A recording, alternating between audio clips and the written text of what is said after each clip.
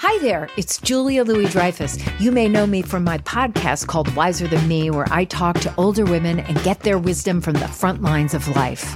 I was amazed by how many people told me our show made them look forward to getting older, which is why I'm here to talk about season 2 of the show. Sally Field, Billie Jean King, Beverly Johnson, Ina Garten, Bonnie Raitt, just to name a few. All hail old women. Wiser Than Me season 2 is out now from Lemonada Media.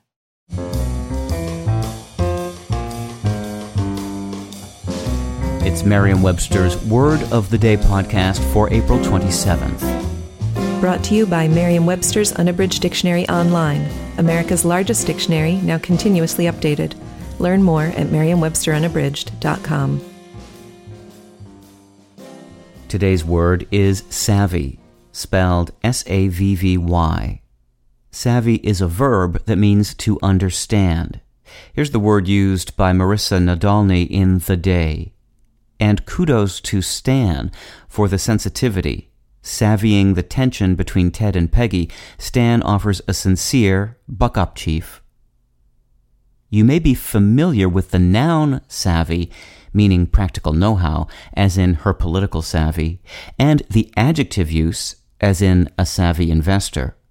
And if you've seen any of the blockbuster Pirates of the Caribbean movies, you also know that the verb is used as an informal one-word question, meaning, do you understand? As in, I'm Captain Jack Sparrow, savvy? But Jack Sparrow, that is Johnny Depp, didn't invent the term.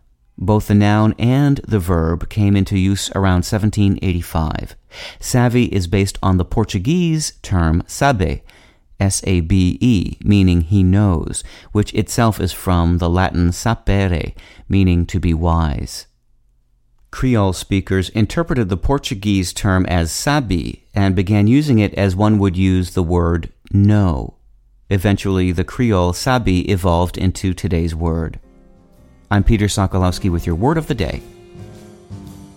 Visit the new Merriam-Webster Unabridged, America's most comprehensive online dictionary and the best source of current information about the English language. Get started today at merriam-websterunabridged.com.